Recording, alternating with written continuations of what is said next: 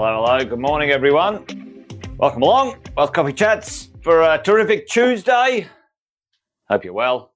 Think everything's working today, which is good news. Good to see a few of the early birds up and at it. Welcome along. Give us a shout out in the chat if you're there. As things warm up, do the quick intros as we like to do. Jason Witten's my name. Most of you know that though, but if you don't, if you're new, welcome. Fabulous to have you here.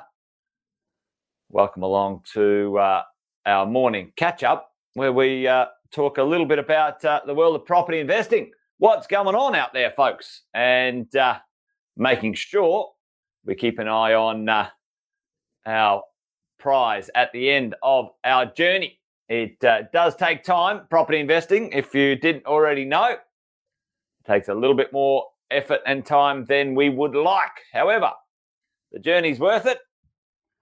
And each morning we get together to talk about that with a few keen beans. Alison, good morning. Good to see you.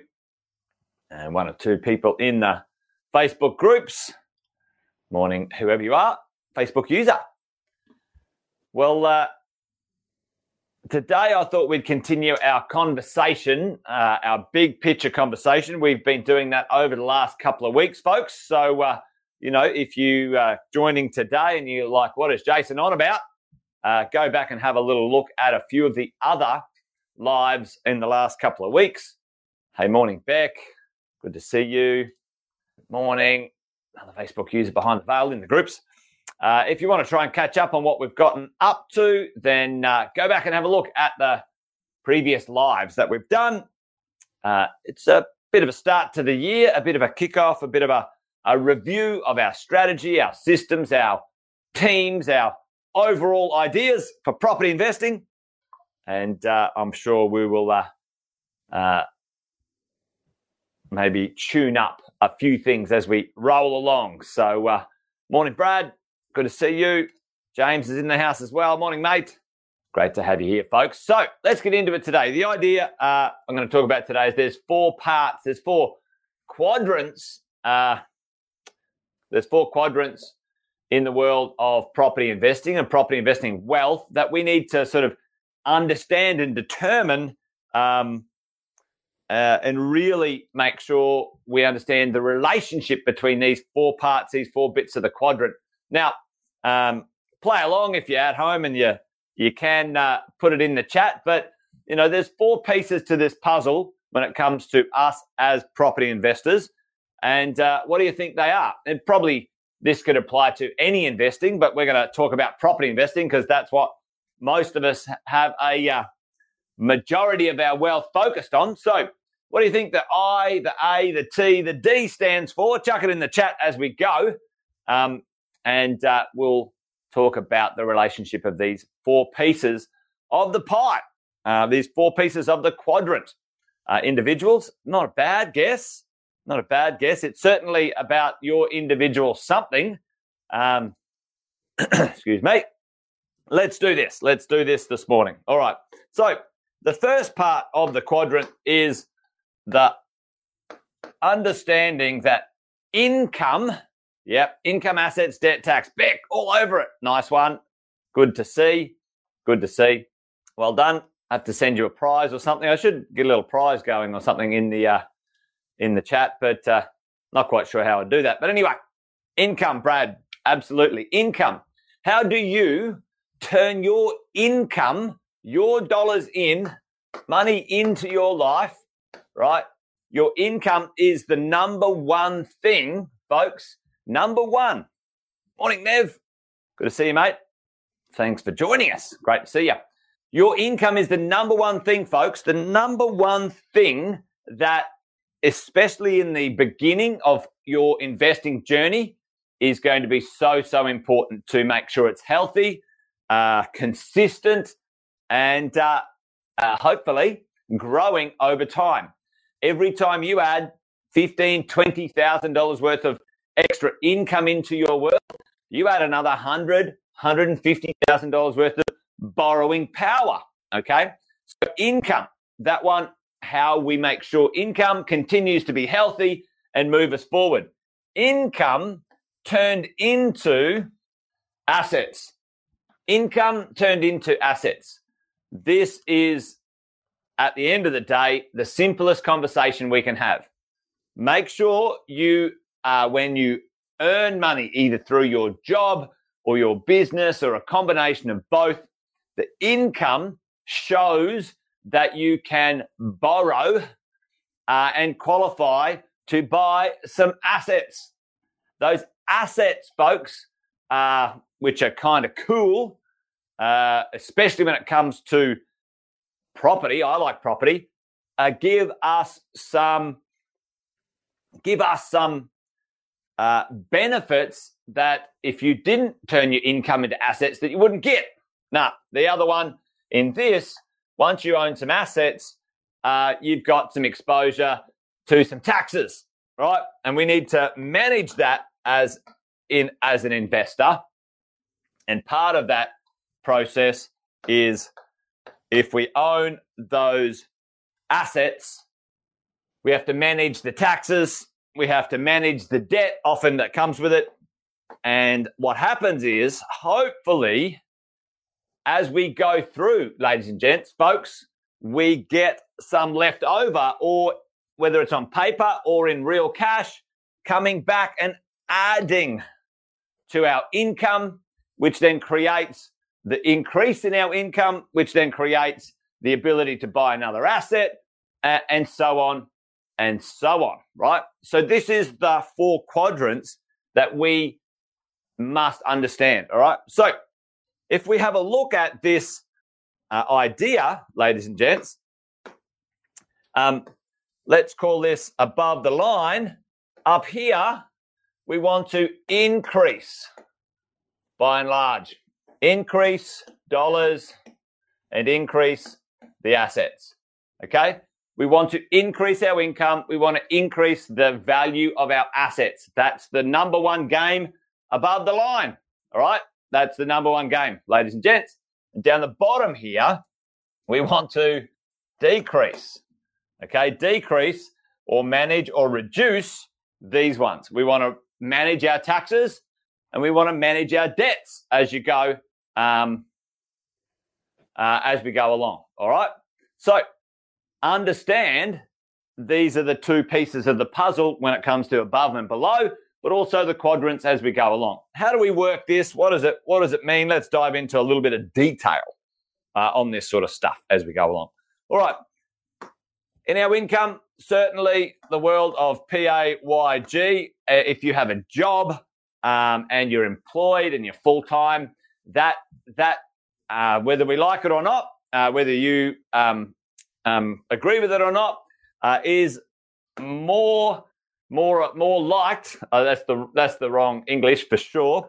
It is favourable in comparison to self-employed. All right, when it comes to the income, ladies and gents, self-employed versus PAYG. Okay, this is the banks. Now we can. I often have a cheap shot at the banks, but at the end of the day, or the lenders, but at the end of the day, they have the rules and we want to borrow the money. So we need to understand those rules to get access to that stuff, right? So self-employed or a business owner, PAYG, what other incomes can add value to your ability to borrow more and buy more assets? Well, job and income from your business, that's pretty straightforward. But what other incomes can we add and use in the income space? There's the rent from your properties. Sometimes there's the tax deductions. They're called add backs in cash flow, depending on the lender you use. There might be dividends if you've got other investments. There might be some profits from businesses and so on. Where can you gather all the income and add it to the cash flow sheet of your life and make sure that you're transforming that income into the maximum capacity of asset accumulation, asset buying, okay, as we go along. Now, folks, there's a few things about income, okay? Now, all of us have, living expenses. Your income comes in, the banks go, do you know what? Let's have a look at Nevin or Alison or Jeff. They've got a certain amount of living expenses, and we're going to have a look at their income and their bank accounts, and we're going to analyze how much money we're going to lend them. Okay, that's how it works. Now, certainly, you need to manage in the early days for sure. You need to manage your expenses and your cost of living if you want to maximize the positive income or the leftover income from your life to turn it into assets. Okay, but listen, folks, there's a famous saying around reducing expenses in the world of wealth creation. Anyone know what it is? I'll chuck it out there. If you know what it is, you cannot save yourself wealthy. Okay, you can't save yourself wealthy. So you can't reduce your expenses enough often, especially in the world of property investing and borrowing, to create, truckloads more. There's certainly a margin in there where you can reduce your expenses and have a better outcome. But folks, over time, the number one thing that you can do is to increase this income, because it gives you more dollars when it turns into borrowing power. Okay, that's what we've got to do, and it's kind of self-feeding once you get your assets going. Okay, so you need to look after the income. Make sure that that's in your mind as you go. Assets, as you go. You can buy property, you can buy shares, you can invest in businesses. You can do other stuff like Bitcoin and other alternative investments, all those sorts of things. But in the world of property, why do we like property? You guys know the drill. We want that to increase. Property value goes up. The ability for us to make sure on the asset side, folks, this is where in the early days for sure, property gives us lots of benefits, because the ability to continue to leverage a loan to value ratio on property is in Australia, certainly in New Zealand, a far more leverageable asset into the future than other assets, right? It's crazy, isn't it, Jeff? So, shares. You go buy the Commonwealth Bank shares, go down to the Commonwealth Bank and say, hey, I want to buy some of your shares, Combank, and will you lend me some money to buy shares? And they might, depending on where you're at, maybe lend you 50, 60, maybe 70% if you're lucky. And probably for most of you, they wouldn't lend you any money at all to buy their shares. How that speaks volumes. But you go down to the Commonwealth Bank and you say, I want to buy this property. Well, if you're a first-time buyer, they might even lend you 95, 98%. The government will give you some free money, and you might get a house for no cash in, right? The idea that property gives you leverage, loan-to-value ratio, folks, so it allows you to expand. So it goes from $1 million to $2 million to $3 million, your exposure to capital growth. Income gives you the ability to borrow. The loan-to-value ratio that you use when you borrow gives you the expansion. So how wide, how much dollar value you have exposure to the market. And that can be a double-edged sword, by the way. If the market goes up really nicely, you're in the money. If the market goes down a little bit, then, it can have a bit of a sting in the tail as well. But with property, it's certainly a lot easier and a lot safer than shares or business when your value goes down or something goes wrong. Property, by and large, mostly, you can hang in there and it corrects pretty quickly, right? But anyway, there you go. So income into assets. Then, what happens? Now we own assets and we've got income. What do we need to manage? We need to manage our tax exposure, because, folks, you guys know the drill. You guys know this. The government muck around, do they? Especially with property investors. We are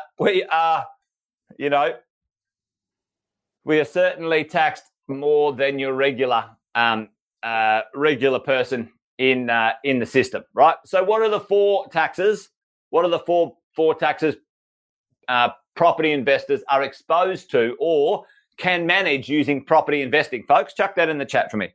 There's four taxes that if you know how to, you can manage, minimize, and decrease pretty significantly as you go along, more than the person who doesn't know how to do that, right? So there's four taxes. Yep, you're dead right, Brad. There's land tax. So land tax, and I'm going to put PAYG.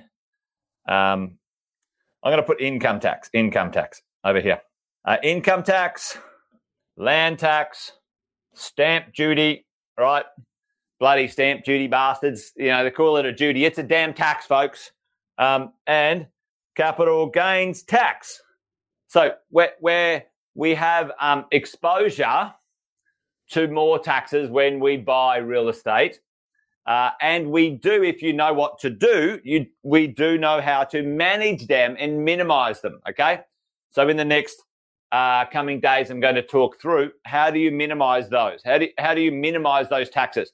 Because, folks, wealth is not only about how much you create, income and wealth, but certainly when you add up the ledger, when you balance the balance sheet or whatever the sayings are, it's about how much you get to keep, folks, not how much you made. What did you get to keep? And there's two expenses. The two biggest expenses a property investor will ever have exposure to are the interest cost of your borrowing and the taxes that you have to pay the government. Is this hey yeah, that thing's on anyway. That's kind of cool, isn't it? Anyway, got a little distracted there for a second. No, so the taxes, we need to minimize those, right? Yep, you're dead right, Tim. And it's about it's certainly about that kind of sequencing, Tim, of this stuff, right? So talking with a lot of business owners, their accountant minimizes their tax by not giving money to them and sort of keeps it in the company or does other stuff, writes things off. And so, they paid less tax, but they couldn't borrow, right? So you're dead right, Tim. Often in the early days, you need to show income, which means you pay a little bit more tax than you want to, but then you acquire those assets and then you get some of that tax back as you roll forward, right? So manage it, not to the detriment, Tim, which is I think really your point, is not to the detriment of the accumulation of your assets, okay, as you go along. And make sure that you don't mess with that. Make sure you can get that stuff done. All right, last but not least, debt, folks. Debt, how do we manage the debts? Because there's debts that are what I would call good debts, and there's debts that I would call bad debts. Chuck it in the chat, folks. What are the two most common bad debts? And what's a bad debt? A bad debt is it does not create an income. It is not tax deductible. This thumbs up thing's a bit annoying, isn't it? It doesn't create an income and it doesn't create tax deduction, okay? So that's what I would call bad debts. What are they? Well, often most people have what's called credit cards, all right? And you buy some rubbish on the credit cards and then you take forever to pay them off, right? Don't do that. That's a bad debt. Your principal place of residence, PPR. Tim is on it. The debt that you have on your own home is not tax deductible, like from an income point of view, and it doesn't create an income. Now, doesn't mean that the property doesn't have value, and this is where we say, well, how do we aim at reducing the debts? We're talking about, decreasing. Which ones do we get rid of first? Well, you get rid of the ones that are doing you no favors, folks. They're not doing you any favors. Charge cards are great, Brad. Exactly. If you need a credit card version of the world, the charge card, load it up, and then, you're not going into debt for that cash flow as you go along, right? So, and down here, you've got investment debt, which, ticks the box as you go. And often, over here, we talk about like business debt, right? So talking with business owners, but what if I buy a ute that my team then creates income for me? Perfectly fine. So that sort of business debt might be machinery and other bits and pieces, right? So, but this debt up here, that's the debt we want to decrease. And down here, by and large, those debts, I'm happy for you to increase if you know the numbers and you're confident and happy days, right? So that's the drill, folks. There's the 4 quadrants that we need to sort of manage and make sure we know, what impact that they have and the sequence of things to get it going. Maximize our momentum to build and create our property portfolio. So there you go. Hopefully that might have sort of tweaked a couple of things today, or just some reminders, or a review of our understanding of what's going on and why we're doing it, folks, when it comes to the world of property investing. Anyway, there you go, folks. Wealth Coffee Chat done and dusted for today. Thanks for joining. Great to have you here as always. We'll do it again tomorrow if you're up for it. We'll hang out at about 8:10 Queensland time. I should put QLD time in there. Anyway, but there you go. Daylight savings. So annoying. That's it from me today, folks. Thanks for joining. Take care. See you tomorrow. Bye for now.